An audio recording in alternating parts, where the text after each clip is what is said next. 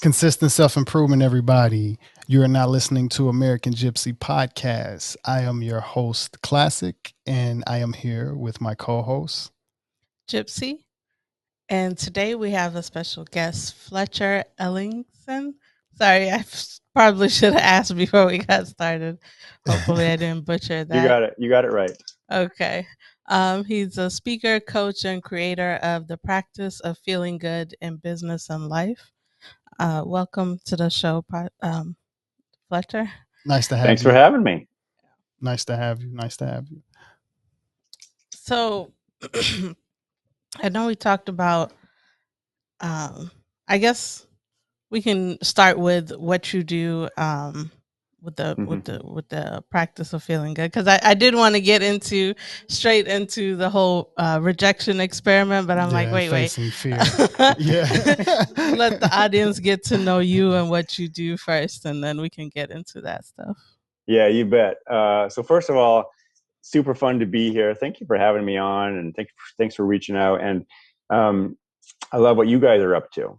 I Thank just you. want to say up front, I love the podcast space. I love what it's bringing to the global table.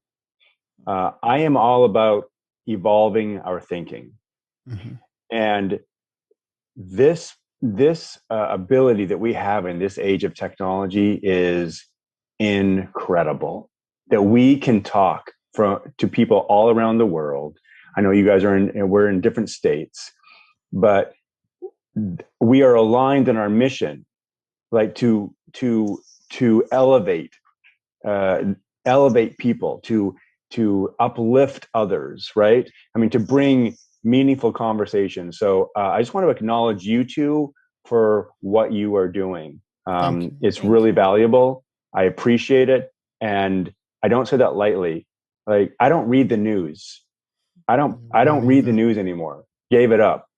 Yeah. Um, this is where I put my energy in connecting with others like you guys who are like, we got a mission. I don't know what your mission is personally, but I know it's got to be somehow aligned with mine, because in making the world a better place, because we're here talking. So thank you for what you do. Thank Thank you. you. Yeah. And so the practice of feeling good. So Gypsy, you asked, what do I do? Yeah. In a nutshell, I help people change the way they think. I help people change the way they process data that is coming into their brain. I help people change the story that they have in their mind from disempowering to empowering. I help people change the way they think about their health, wealth, and relationships so they can live a life fulfilled and have what I call a spillover effect. They feel so fulfilled in their life that their cup is literally overflowing, and anybody who gets in their proximity is going to be affected for the better. That's what I do. Nice. I can relate to that feeling. Right on. Yeah. Right on. Yeah. And so while people may hear me say, like, what do you mean you help people change their thinking? What I mean in a very literal sense is my clients begin thinking different thoughts than they've ever thought in their life. What I mean by that is, we actually, you have these things called neural pathways in your brain, Yes. Mhm. right? And synapses and connections, like billions of them, trillions of them. I help people form new neural pathways, and that allows different thinking to take place. And therefore, when you get new thinking, you get access to taking new actions, and then new actions, as we all know, leads to different results in your life. And so that's, in a nutshell, Gypsy, that's what I do. So what led you to wanting to focus in this area? Yeah, that is such a great question. I just had this epiphany the other night. Um, I mean, I've known why I wanted to do it, but I'll tell you, I'll share with you my epiphany. This was literally just a few nights ago. Because in grade school, junior high, high school, I didn't quite know what I wanted to do. I didn't know what I wanted to do. I didn't have any strong calling, Hmm. right? but I was definitely interested in philosophy, religion, those things. I was interested in deep conversations. I was a bit of an oddball, to say the least, right? I was reading Norman Vincent Peale's The Positive Power of Positive Thinking while I was in third or fourth grade. I remember the day my dad walked out of the house. I was sitting on the stoop, and it was a sunny day, and I was reading a book. He's like, "Hey, Fletch, what you reading?" I was like, "The Power of Positive Thinking," and he just stopped. He's like, "Wait, by Norman Vincent Peale?" I was like, "Yeah." He's like, "Man, you are an odd kid," right? Yeah. So at a very early age, I was in this conversation already. There was something that attracted me. But then going through the regular school curriculum, there was nothing. There was nothing that attracted me. There was nothing for an odd kid who was interested in this thing called personal development. Right? There were no classes in high school about personal development. There was nothing in college about, the practice of feeling good. And yet this is what I was attracted to. And so as I went to college, dropped out of college, went back to college, went to Europe, went in to be a pastor, and then left all that behind. What I realized was, and then I got deep into personal development. I realized, like, wow, there's nothing in our school system to foster this. And which is why so many of my clients, have never heard this conversation before about evolving your thinking, about personal development. You got to go to like a Tony Robbins seminar or read Zig Ziglar. You got to do something like that seems on the fringe, right? Yeah. And but this is what I'm all about now. So, but it started at an early age, and now I feel like I'm like in my element. So when you're helping people, is it one-on-one or is it in a group setting? How does Yeah, both. So I have a lot of one-on-one clients. I do seminars. My wife and I have done some seminars together. Fortunately, my wife is as big a nerd as I am when it comes to personal development. we are like in this together. So she's awesome. Yeah, same for you guys. Yeah. Right on. That's the best, right? Yeah, right? the best. Best. To have someone that gets you on that level, right? And by the way, it doesn't mean that I've got it all figured out. I'm like constantly evolving, and I don't mean evolving from a bogadacious manner. I mean, like, I'm simply on the journey, and I'm open to learning. I'm open to improving, and believe me, so much of my improvement comes from so much of my poor judgment in the past, right? It's just like, I'm not saying I'm out here making grand decisions. No, my good decision making comes from all the poor decision making I've done in the past. I can relate. Yeah. I've learned a lot. You learn the most from your failures. So. Absolutely. Right. Yeah. So that's I got into it early, and now I'm just full steam ahead, and I'm enjoying it, because really the fun part is getting to be a part of seeing people transform their lives. And when I say transform, because I know it's a word we throw around a lot, like I'm into transformation, I'm a transformative coach. That's great, but what does it really mean? What does it really mean to like a regular person? You're going to transform your wealth. You're going to transform your health. You're going to transform your relationships. What does that actually mean? Transformation is not fixing something. It's not about changing something. It's about becoming something that you haven't been before, right? The very worn out analogy is the caterpillar becoming the butterfly. It's not like this is a caterpillar with wings. No, it actually transformed, right? It went through a dramatic transformational process. There was nothing to fix. There was nothing to, it didn't change. It literally transformed into another being. And so when I talk about transformation, that's what I'm talking about. My clients literally transform their finances. Like their finances don't look anything like they used to look like. Their relationships or a relationship, it doesn't resemble what it used to look like. It is something different. It is something new. It is not changed or fixed. It has become something new. My wife and I used to lead this seminar called Diabetes Smackdown, the ultimate solution, and it was for people who either had type 2 diabetes or who were at risk at type 2 diabetes. And we would have people come to this seminar who were they've tried everything, and we weren't telling them about what to eat or how to exercise. They already knew that. They could tell us. What they didn't know was, and this is the very words out of their mouth, is, I don't know why I can't do what I know I need to do. Right? And so what we helped them understand was it wasn't their fault. They were simply responding to the programs in their mind. The programs were running their life. And so what we had helped them do was to develop new programs. We literally helped them set up new programs. So it's like installing software into your computer. Like, hey, put this into your USB drive, upload this to your computer, and you have a new program that will get a different result. That's the process that we help people do. Mm-hmm. We help them develop new programs, and then suddenly they have access to new actions and new outcomes. And in fact, I mean, some of their most dramatic, just to give you an example, as a result of one of these seminars, we had three of the women that I'm thinking about.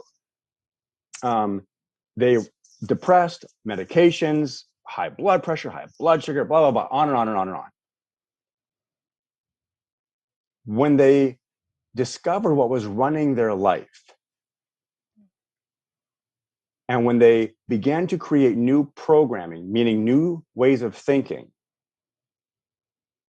the doctors were blown away. Their blood pressure came down. Their blood sugars came down. They began coming off their medications. Their depression literally dissipated. And these three women that I'm thinking of all signed up and completed their first ever triathlon. Swimming, biking, and running. This was not on their radar.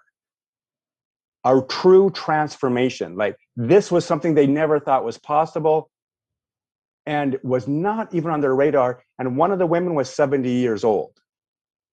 Like total transformation because we shifted their psychology. And that's what I mean by transformation. That was a long answer, but you're going to find out that I get really passionate about this stuff because it's our lives that are at stake here, right? Yeah. And it's our lives, and I only got one of them. I want to make the most of it. So you mentioned the age 70. My parents just both had their 70th birthday. How would you introduce this program to someone like them? Oh, wonderful conversation. Good question. So when people hop on a discovery call, so I take it from the position that there's never anything wrong with your life. There really isn't. Mm-hmm. I actually believe there's nothing wrong with anybody's life. But what about the people who are, in prison? There's nothing wrong with that. You see, one of the things that I do in my coaching curriculum is we throw out all the labels. There's no good, bad, right, or wrong. There's no good or evil. We throw all the labels out because, in my opinion, the labels have caused massive suffering in our life. So we throw them out. The only question that I concern myself with and that I encourage my clients to concern themselves with is this: does this serve my life? Does it serve my life? If it doesn't serve my life, then let's get curious. Is there something else I could do? Is there another way that I could be? Is there another outcome that I would like to focus on? You're not broken. I believe every single person is perfect, whole, and complete, just as they are. There's lots of ways to live your life. This is just one way of living my life. Fletcher Ellingson, the practice of feeling good, that's just one way of a plethora of ways of living life. You each have your way of living life. Nothing wrong, nothing right about it, nothing good or bad. The question is the way I'm living my life, does it serve me? Does it feel good? Does it move me forward or does it hold me back? Do I feel expressed or do I feel, confined? Those are the important questions. It's not about good, bad, right, or wrong. It's about, does this serve my life? And so to your question, Classic, it's like to somebody who's kind of like their runway is getting shorter and shorter and shorter, right? Mm-hmm. It's the question is like, hey, in this time that you have left, is there another way you'd like to be? Is there another outcome you'd like to produce? If not, that's okay. Mm-hmm. Right? Again, some people are like, hell, it's been a good run, good enough. I'll be fine if we check out tomorrow. And others are like, right. Shit, I got another 10, 12, 15 years. Like, what could we do with that? Right? Right. Yeah. And what do you feel like is the most common, I guess, blocker that people have from achieving, yeah, from feeling good? It is not understanding how this thing called our brain works. Because when in school did we learn about it? We don't even know most of us do not know what is running our lives. Most of us, I'm just making this number up, but I would say, high 90% of people on this planet Earth, they don't understand what's influencing their decision making. If you don't even know what's influencing your decision making, that's going to be a block for achieving the outcomes you want in your life. Now, some people listening to this podcast may be like, well, what does he mean? Like, I know what's influencing my decision making. Do you really? Can you say it? Do you know what's influencing your decision making? Can you just like literally say it right now? Yeah. Because if you can't, you don't know. There are very specific things.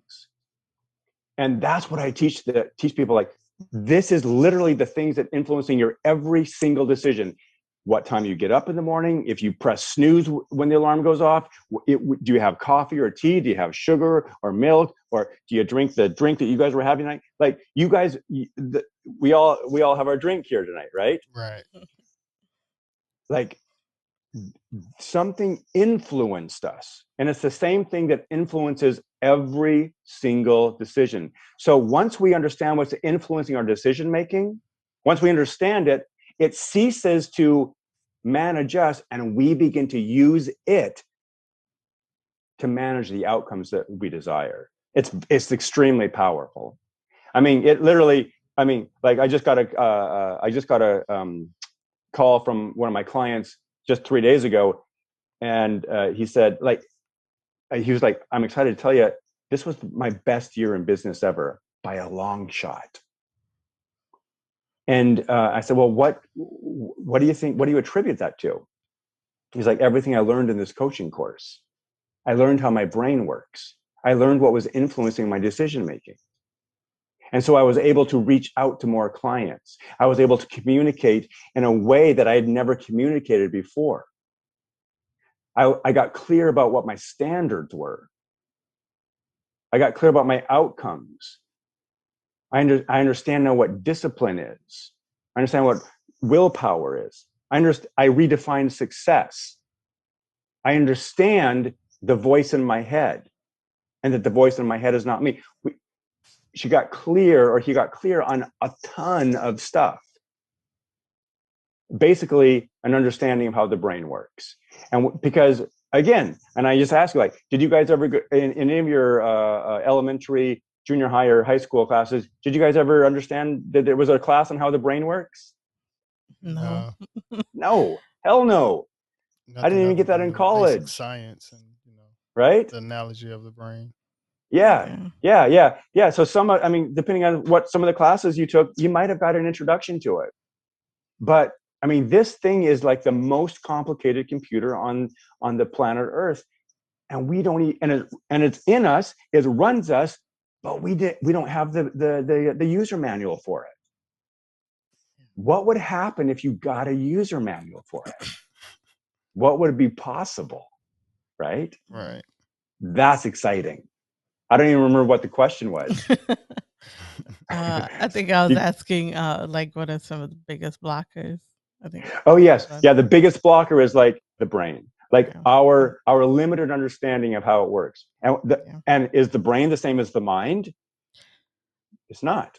Actually, you just said the voice in your head, and that's not you. And I've heard, your thoughts are not yours. Like, what do you mean by that? Because I think you hear it, but there's levels of understanding. So what is your understanding? And even the difference between the mind and the brain. Yeah. Thank you for asking that. Can I run you through a quick example? Yeah. Sure. All right. So you guys, I'm going to ask you some questions, okay? You guys both just shout out your answers. Don't give it any thought. This is not, there's no good, bad, there's no right or wrong answer here. I'm not looking for an answer, honestly. This is not a trick. Just say the first thing that comes to your mind, okay? When I say, so the first thing that comes to your mind, Christmas. Lights. Reindeer. Light? What'd you say, Classic? Reindeer for some reason. Reindeer. Reindeer, okay, all right. Butterfly. Flying. Caterpillar. Okay. Flying was it was for me. All right, dog. Doberman. Yeah, that's the same for me, Doberman. Okay, all right. Snorkeling. Now. Ocean. Okay. Ocean. Podcast. Freedom. Microphone. Okay, perfect. Now, so what just happened was the mind was using you. It's not good, bad, right, or wrong. What happened was I said a word, and your mind looked back. It gapped backward. It was like it's like Google. Like you type in something, and it's going to give you a list of things that hopefully match. I just said a word. Your mind just went back into the archives and said, Christmas. What do we know about Christmas? Bring forth something that has to do with Christmas. Right? It's not asking you. It's not consulting with Gypsy and saying like, what does Christmas mean to me? No, it's just like, oh, present. Oh, lights. Oh, tree. Oh, Santa Claus. It's just there. That's the mind using you. A quick association, right? We're not like sitting down with our coffee and getting deep about it, like, Christmas, what does that mean, right? We're not having your mind just comes up with something. Now, here's an example of you using your mind, okay? What I want you to do is just play with me here, close your eyes, and I want you to think of the Empire State Building. Have you got a picture of that in your mind? Yeah. Okay, got it. All right. Now I want you to picture yourself at ground level of the Empire State Building. And you're looking up at it. You're like, man, that's high. That is high. And then you realize that on your body, you've got all this climbing gear. Like, wow, where the hell did that come from? Well, I don't know, but it's on me. And then you literally start climbing. You're like roped in, you're safe. There's no chance of falling, but you're roped in and you're You're climbing the Empire State Building. It's like there's a big rope is attached to the top, and you're just like climbing, hand over hand, hand over hand. You're getting some height now. You're looking around. You're like, wow, this is awesome. Look at all the buildings. Wow, there's a crowd forming down there. They're like shouting stuff to me. Hey, there's some camera people down there. Like, what are these crazy people doing? But you just keep climbing. You know you're safe. You're completely safe. Hand over hand. There's a level of ease by which you're climbing. In fact, people down there are remarking to each other, like, how are they climbing so easily? It's like they're superheroes. And you're climbing. You got gloves on, so it's easy. Oh, it's a beautiful sunny day. Now you're about 3/4 of the way up and you're looking around. You're like looking around the city of New York. You've got this incredible view that most people don't ever have. You're seeing like the skyline. Oh man, it's incredible. Buildings glistening in the sun. People down below. And then you look up at the top. And you're like, yeah, here we go. Going all the way. You're going all the way to the top now. You're not even afraid. You're like, this is a done deal. I've got it. This is just fun. I'm going all the way to the top, and now you're at the top. You're at the top. And you break out a sign. You break out a sign that you had tucked away in your back pouch.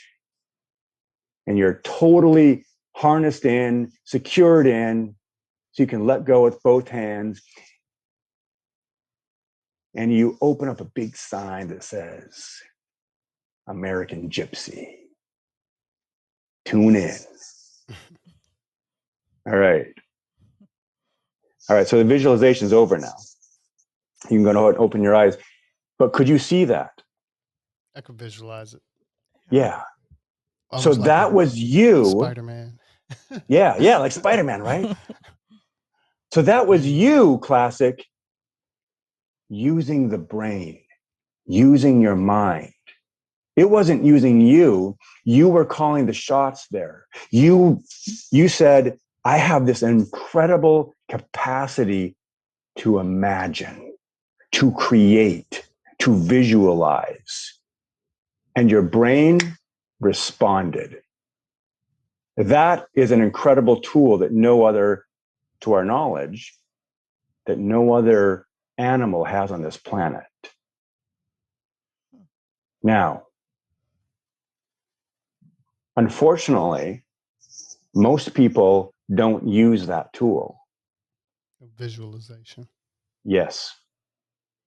See, the brain cannot tell the difference between what's real and what's not real.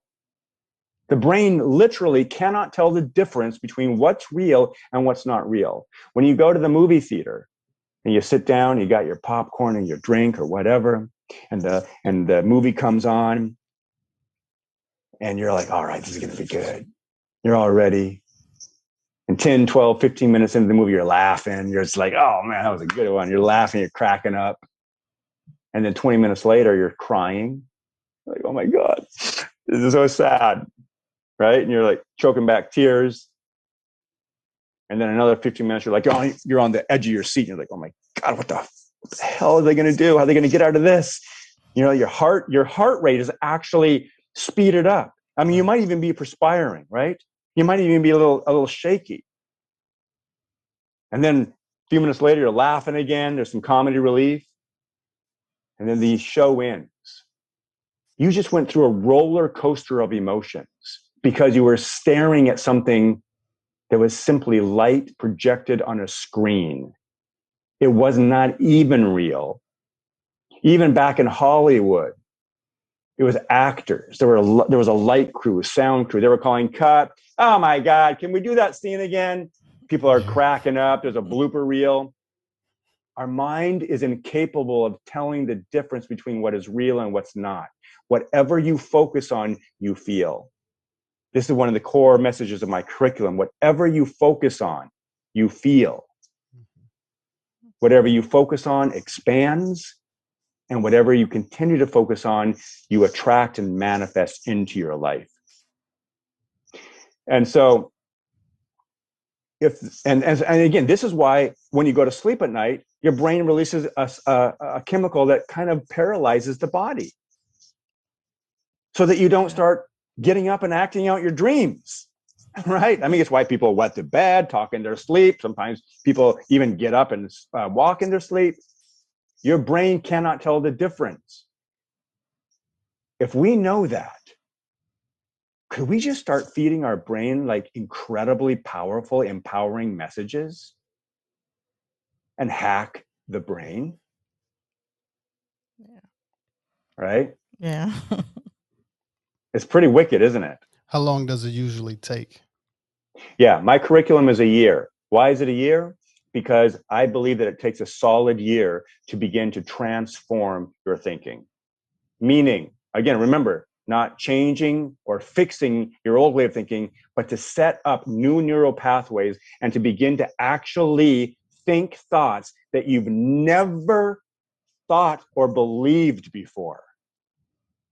So my clients actually begin thinking in a way that they didn't think before. And that's why they can produce radically different outcomes in their life. I mean, isn't that wild? Isn't it exciting to think about? It's like, so, I mean, every time I get this, it's like, holy shit. This is the keys to the kingdom, right? Yeah. This is, I mean, we talk about wanting to create an incredible life. This is actually the keys to it. It's like, I mean, and by the way, I'm talking from personal experience, because I've been through some tough times.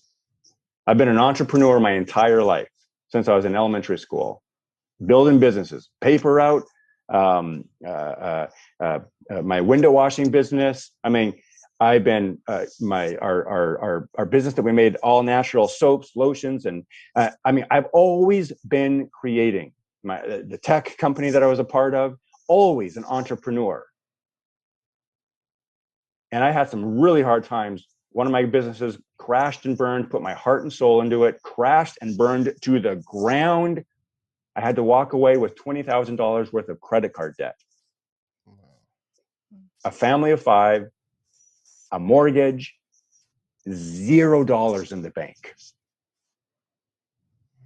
And I remember we're like qualifying for food stamps, and we got those food stamps the one time that we used them. And I remember we was our local Safeway. And I went in there, and at first I was like, thank God we got these. Went up to the counter, and remember, like we actually gave them. They're like, oh, you can't use that. You can only use these for certain products. Fuck. I felt so humiliated. Like, fuck. Here I am on public assistance, and I'm just like, I gotta put certain products back now. And it was then that I vowed, I will never, ever, ever be in this position again. I'm going to change. Something's got to change right now.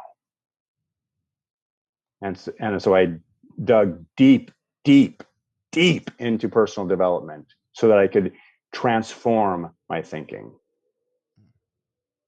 And things turned out pretty damn good. But you know what? I couldn't have got here without those trials and tribulations. Understood. Right? I could not have got there without it. And the brain is one of the most powerful things that you have, and the tools that you have to help you get out of almost every situation, as long as you can think and function properly. So You got it. You got definitely understand, the importance of the brain. it. Right on. So anyways, yeah, so now that's what I'm doing now, is I'm just helping people. I'm helping people along that journey, for people who really want to transform their thinking. I've got a curriculum, and that's what we do. And the good news is that people get dramatic results. And I'm not talking just about financially, but like, can you imagine like mending relationships in your life? that you thought were like just toast, like beyond repair. Yeah, it's pretty cool. And of course, we're all about self-improvement and consistent self-improvement. So it's definitely in the familiar feeling and same energy as well. Yeah. Give me the opening, because I loved your opening Oh to the yeah, podcast. What it's is it? consistent self-improvement. Yeah. Yes. And we Yes. have like it's a logo, and we have merchandise based on it. Yeah. I love it. Yeah. I love it. Consistent self-improvement, right? Yeah. Just Yeah. baby steps, little by little, right? Yeah. And what are some of the links to your work and some of the links to your project and everything? Yeah, you bet. So the best way to get a hold of me and check out what I'm doing, or schedule a discovery call, or just seeing, is this guy for real or what? Go to FletcherEllingson.com, or you can go to thepracticeoffeelinggood.com. Thepracticeoffeelinggood.com will lead you to FletcherEllingson.com. Okay. See, because I really do believe it's about the practice of feeling good. I did want to talk about fear, because I feel like that's something that gets in the way of a lot of people's goals. And I know Yes. you've done an experiment, and I just, what is that experiment, and how? Tell us a little bit about that. Yeah. So you're talking about the rejection experiment I did. So it's a Yeah. year in my life where I was like, hey, I mean, things are going well, but I'm realizing that I'm coming up against myself. What's this thing that I'm coming up against? And what I realized, it was a fear of rejection. So in one of the businesses that I helped grow, it was a technology business. I needed to be in constant outreach. I needed to be in constant, like, picking up the phone, connecting, networking, asking for sales, asking for the meeting. And and I was reaching out to some big players, like billion-dollar companies. And I'm not a billion-dollar person. Right. Mm-hmm. So one of the things in my mind was like, well, they're going to reject you. They've never heard of your name. They don't know anything about you. Why would they give you the time of day? And so sometimes I would sabotage myself. I would kill the endeavor before I got started. And what I realized was, like, Fletcher, you are afraid. You're living from a place of fear. Your fear of rejection is impeding your business and therefore your life. If you're fearful of being rejected, where else is fear showing up? Right. And so I really got, so I was like, I want to become a master asker. Can you imagine if you were a master asker? Like, you could just ask for anything, anytime, of anyone. Like, there was no hesitation. Right. I mean, some people go to a restaurant and they order something, they're expecting it to be just so, and they get it, and it's not just so. There's something wrong with it. It's not hot enough. Maybe there's something in it. Something's off. But most of us, we're not even willing to, like, hey, could you guys redo this for us, please? Right. Oh, I don't want to put somebody out. Oh, they might think I'm being greedy or ungrateful. Oh, they might spit my. No. In the smallest things, we are afraid of being rejected. We are not practiced at asking for what we want. So I decided I've got to become a master asker. I've got to manage this fear of rejection. And so what I began doing is a rejection experiment, where I specifically and purposely put myself into situations where I would make ridiculous and audacious requests of people that would likely or could offend them, or would just be so asinine that they would reject me. They would tell me, no, or get the hell out of here, or what the hell are you talking about? But absolutely no. They were so obvious. My request would have to be so ridiculous that they were almost guaranteed to reject me. And in doing so, I would have become like Teflon. I'd become desensitized to it, right? Yeah. Yeah. Well, I'm telling you, it was one of the most significant things I've ever done in my life. Because I was out of my, so there were just a few rules to this experiment. Number one, the experiment had to make me uncomfortable. The ask would have to make me uncomfortable. I couldn't just be like, I couldn't ask for something like if it didn't make me uncomfortable. I had to get uncomfortable. And number two, they were highly probable to say no. Okay. So that was the other thing. And number three, I couldn't do it to impress anybody. So like, I couldn't go out to a restaurant with my friends and say, hey, you guys, watch what I'm about to do. Right. Couldn't be that, right? And the other one was I couldn't tell the person why I was making this request. So with that in mind, I set off and I did some pretty crazy things. And the lessons I learned have served me well. I'll never forget them. This is one of the biggest things I've ever, or most meaningful things I've ever done in my life. But I'll give you an example. Some of them were really simple. Like the guy who came to one year, we got a ton of snow, and it was more snow than I cared to shovel, and I didn't have a snow blower, so I called somebody, and the guy came and shoveled. And then I asked, and after he was done, I was like, "Hey, thanks. What do I owe you?" Paid him, and it's like, "Hey, one other thing. Would you be willing to come over here in the yard and make snow angels with me?"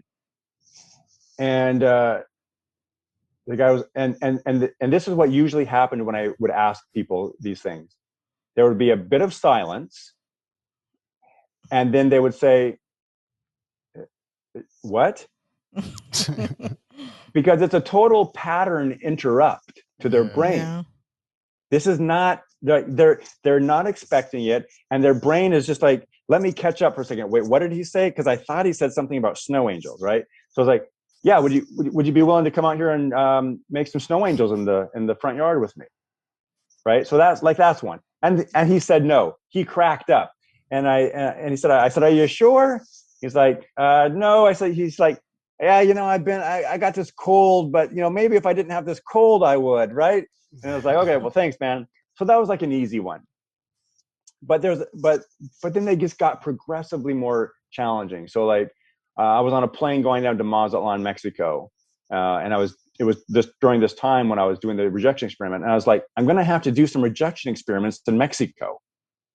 Well, what can I do? So I thought, oh, I got one. So when we landed and we got to the resort, really nice resort, I found a sales manager who sold the timeshares at the resort where we were staying. Yeah.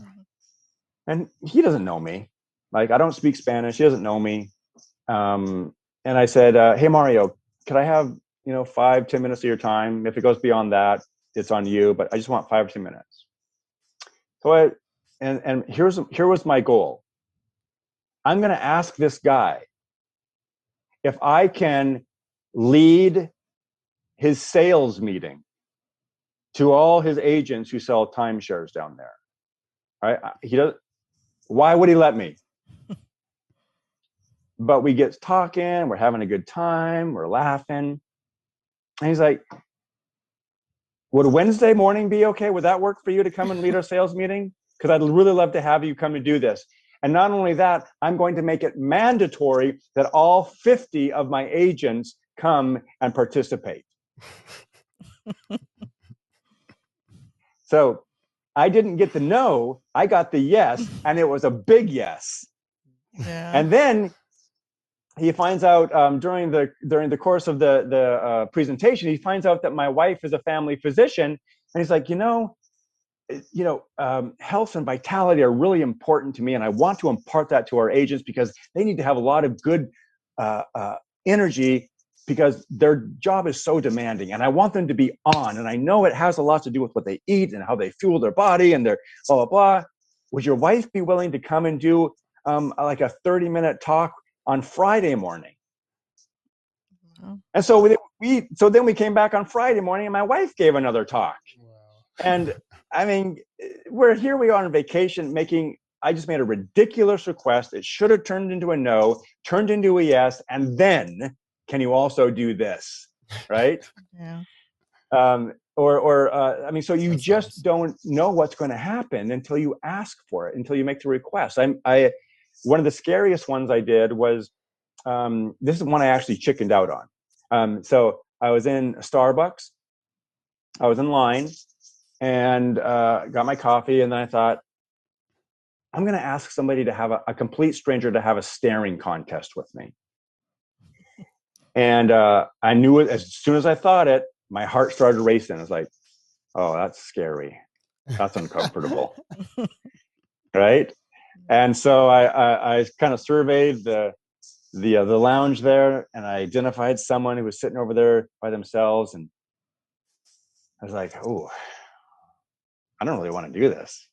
I was like, really, this is not fun. That's intimate.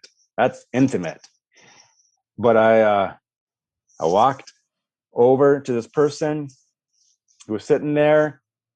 They were sitting right by an exit. And just before I opened my mouth, I turned and walked out the door. It was too much. And I walked straight to my car. I got in my car. I turned it on. I pulled out of the driveway, drove around the block, got to the stop sign, and realized what was going on. My brain just took over. My mind just took over. I was not present. My brain just said, this is a dangerous situation and you need to get the hell out of here. Your subconscious. And, yeah. And so I was like, Fletcher, this is exactly why you've got to do this. You are simply afraid of making a request of a stranger. You are afraid of being vulnerable. You're afraid of a moment of intimacy with somebody you don't know. I was like, God, I got to do this now. So I drove back around the block, got in the parking lot. I can actually feel the anxiety right now. Just thinking back to that. Went to the door, like, let's do this. Went up to that person, sat down. I said, hey, my name is Fletcher. I was wondering, would you be willing to take a few seconds and have a staring contest with me? The first person to blink loses. And guess what? Guess what they said? What?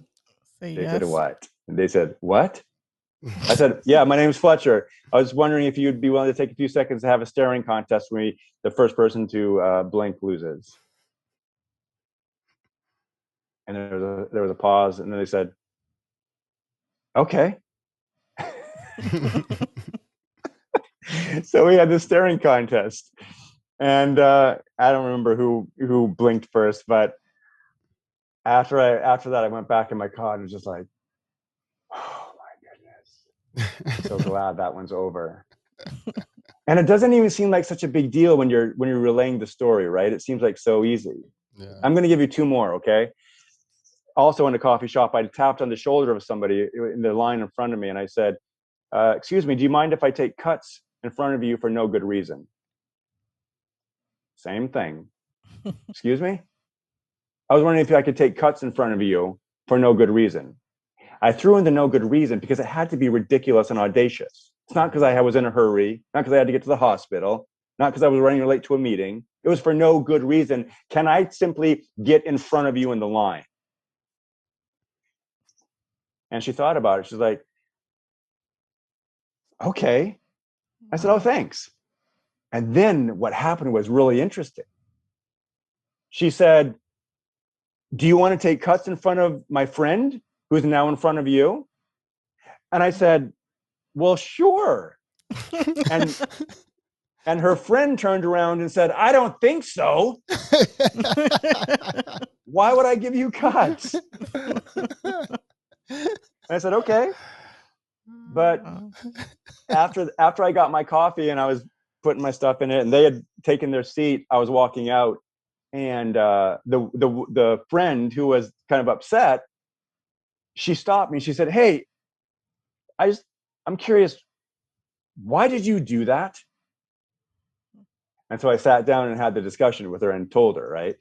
I didn't tell her ahead of time because that's one of my rules. Right. Yeah. But she asked me, it's like, and so we got into this wonderful conversation about it, about what we're talking about now, like becoming a master asker, like getting rid of this fear of rejection. And it was really interesting. So a lot of I had those numbers lots of times, but the one I think that takes the cake is when I was in LA, where you guys are, and I was visiting my in-laws. By the way, if I'm down there, I'm going to have to look you guys up. Definitely. And we'll go grab a cup of coffee, and we can have a staring contest with strangers. Okay. For sure. But I was down in LA, and I was going for my morning walk in a neighborhood that I clearly didn't know. I mean, I was down there just visiting. And off to my left, I saw this house, and the house was kind of up on a higher elevation, and so there's a driveway that went up, and it was situated so that I could see in their garage, and the garage door was open, and I saw a ping pong table there. Well, I love playing ping pong. As soon as I saw that, I was like, oh no, please don't make me do that. But I knew as soon as I saw it, I had to do it. As soon as I hear that voice that says, don't do this, because here's the other thing, you guys, when I was doing these experiments, you want to get really present to how loud your voice can be. Oh man, the voice in my head was constantly like, Fletcher, do not do this one. Do it, pick a different one. This is not a good one. You don't have to prove anything. There's other options. My voice is going off without my permission, without my consent, without my approval. My voice is not my friend. Like if my voice was incarnate, if it was like an actual human being, I'd be like, that person there, I do not want on my team. They are not my friend. Right? Yeah. And that's what the voice was saying. Walk away, keep walking. I was like, oh, I got to do it now.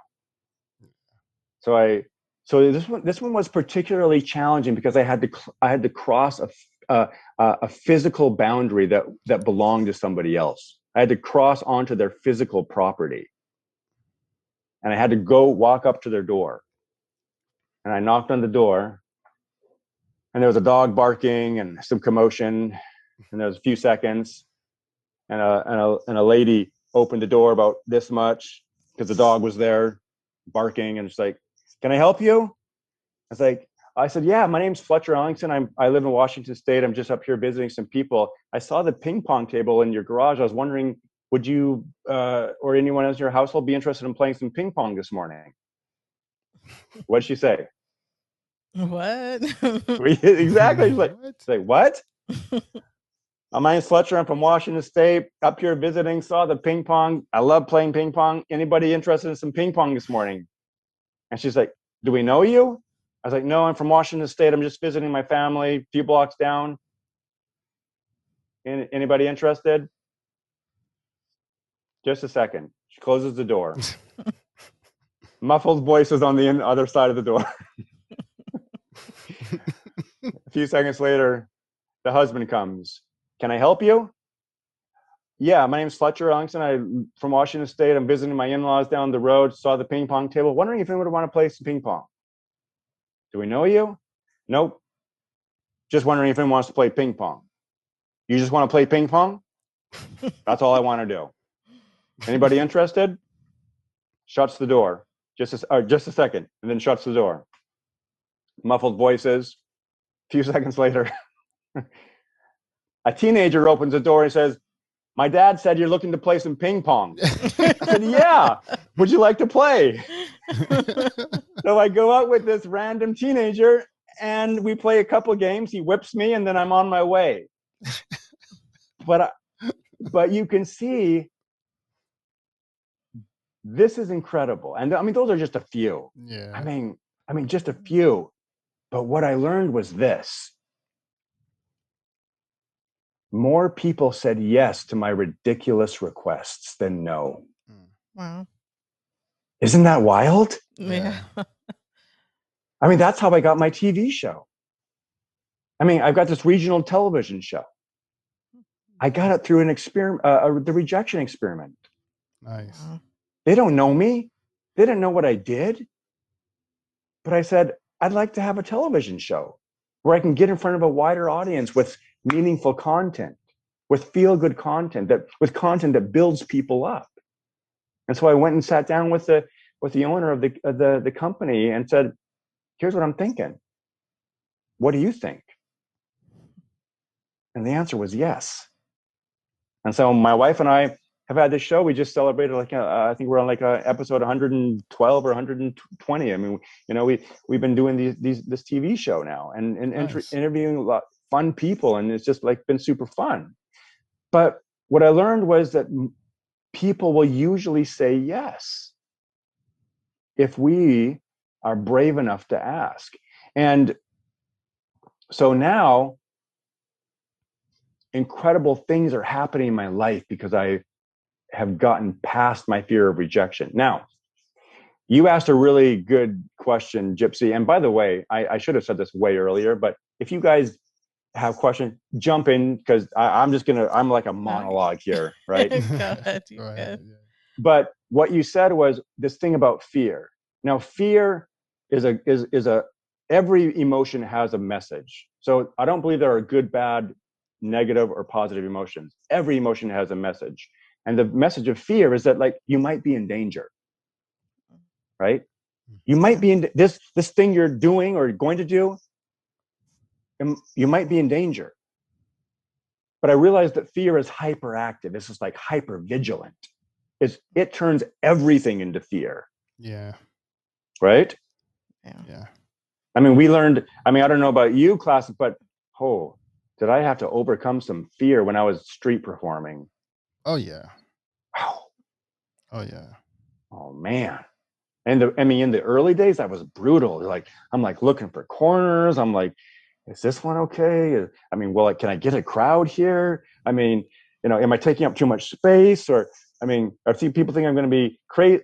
Oh my God, there was so much fear about everything. Yeah. Right. But here's what I discovered as well. Excuse me. There's a wonderful gift in fear. There's a beautiful gift in fear. It's the only time that you can also choose courage. It's the one time that you can literally be courageous, is when you are also fearful. You can't be courageous unless fear is present. It's not possible. Makes sense. Yeah. Right? Yeah. Courage will not be found aside from fear. They travel together. It's a gift, but you have to exercise the gift. And here's what I want to really, for the people that are listening to this, the same thing is at the core of both fear and courage, this exact same fear. And that thing that is at the core of fear and is at the core of courage is nothing more than a story. All fear is a story, and it's future based. Fear is never, ever about what's happening right now. When you're fearful about getting on that stage, you're fearful about something that's going to happen. When I was fearful in all those rejection experiments, it was never about the moment that I was planning it. It was this future fear. It was about what might happen in the future, how I might look. I might look like a jackass. I might embarrass myself. Fear is all future based, and it's a story. And so what courage is, it's the beautiful gift. And courage is nothing but another story. But it's a story about what would happen if you walked through your fear. Yeah. Ooh, right? So courage is the literal act of concocting a different story that is empowering instead of disempowering. And that's the practice of feeling good. That is part of the practice. Part of the practice of feeling good is becoming a master storyteller, where you tell yourself empowering stories that propel you into action, that pull you forward instead of holding you back. And when people can get that for themselves, things begin to shift in their lives dramatically. It's pretty exciting, right? Yeah. Yeah. I think I learned that early on when I was a kid. It's like I kept doing, for some reason, I kept doing things even when I was scared. And I realized, oh, there's something there. But I didn't realize, I had to analyze it as an adult to realize there's value there. And that, so, I just kept doing it throughout my life. Of course, I have some fears that I haven't tackled, but I make it my mission. When I was early on, I realized that. So now I make it my mission to kind of break most of the fears that I have. Of course, there's always some, but I realized that value of, getting right on the other side of it. And I love it. That practice. I love it. And has that served you well? Yeah, definitely. Yeah. Just Yeah. Right. Way more fun to live life courageously than being stuck on the other side of fear, right? Yeah, definitely. Yeah, right on. Good for you. That's so rare.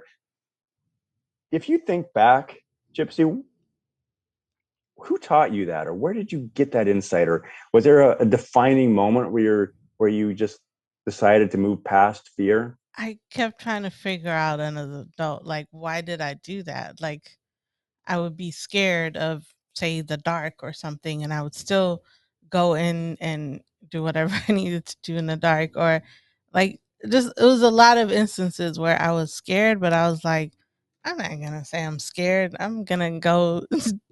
I'm gonna do it. I don't know what it was. I don't know if it was my ego or I don't know, but once you experience it once and you just kept, you see something there and you just keep doing it. And yes, I don't know. So what you're speaking to is you begin to practice it. Yeah. Right. You're like, oh, I did it. I got through that fear. Yeah. I'll get through this one too. And then the next, right. You begin making it a practice. Yeah. You realize a lot of it is irrational as well. Like a lot of the things that keep you in that fearful state is sometimes irrational. Like you said, some of it is based on the future, and not really now. Yeah. And I, it's so cool.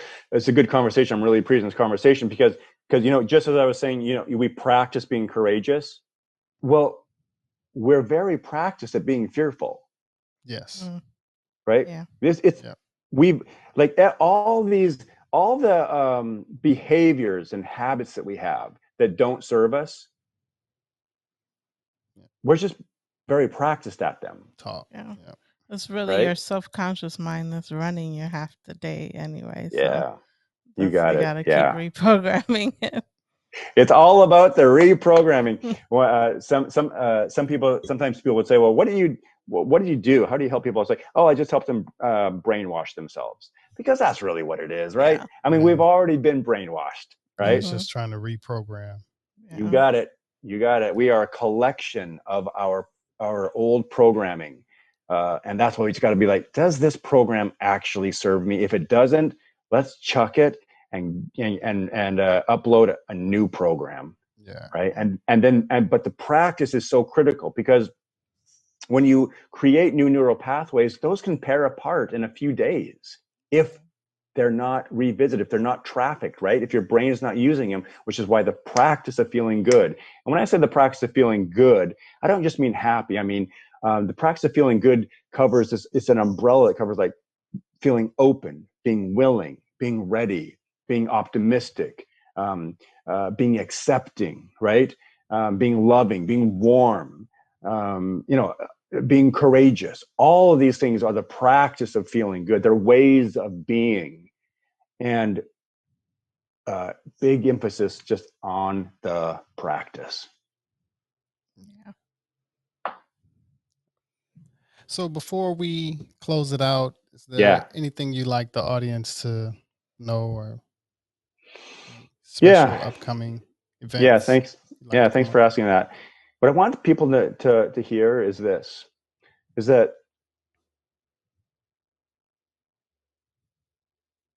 you don't need to struggle. You don't need to do this by yourself.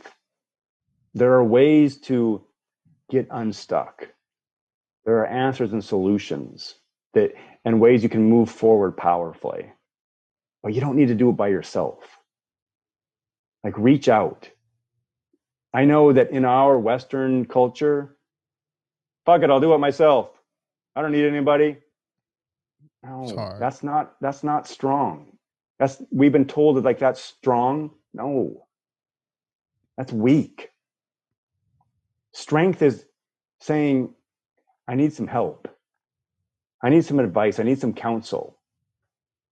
I need help moving beyond the results that I'm currently getting. I need help moving beyond this current level of thinking that I have. That's strength. And you don't have to do it all by yourself. You know, reach out to people. Reach out to me, or reach out to, like, whoever it is. Just reach out. Reach out to the people who have the results that you want. Learn from them. You don't need to do this by yourself. I agree. Thank you for that. I agree. Good. We've enjoyed the conversation. We've enjoyed speaking with you, and we really appreciate your time and consideration. Yeah, absolutely.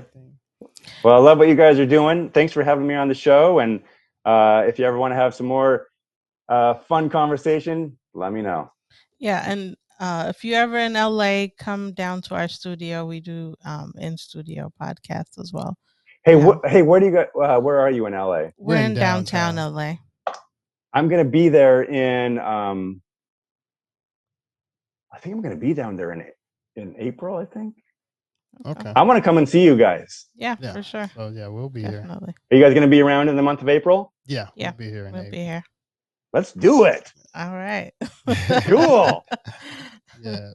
Right on, right on. My son just moved down there. Okay. Oh my gosh, my son just moved down there. I got to connect him with you guys. Sure. He's all into video and editing, and also I first of all, I just want to come down and connect with you, but I'll see what my son's doing, and maybe I'll drag him along too. Sure. Yeah.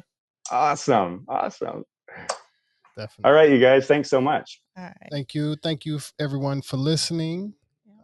And you can find all the information about the podcast at AmericanGypsy.com. Thank you for listening. And consistent self-improvement. And for some good vibes, you can definitely check out some of my music at Classic Carpenter. It's some links on the website, along as, also on all major platforms: Spotify, Apple Music, KLACCIK and CARPENTA. Some nice instrumental music, a couple of vocals. So thank you for everyone listening. Consistent self-improvement once again. Peace and blessings to everyone.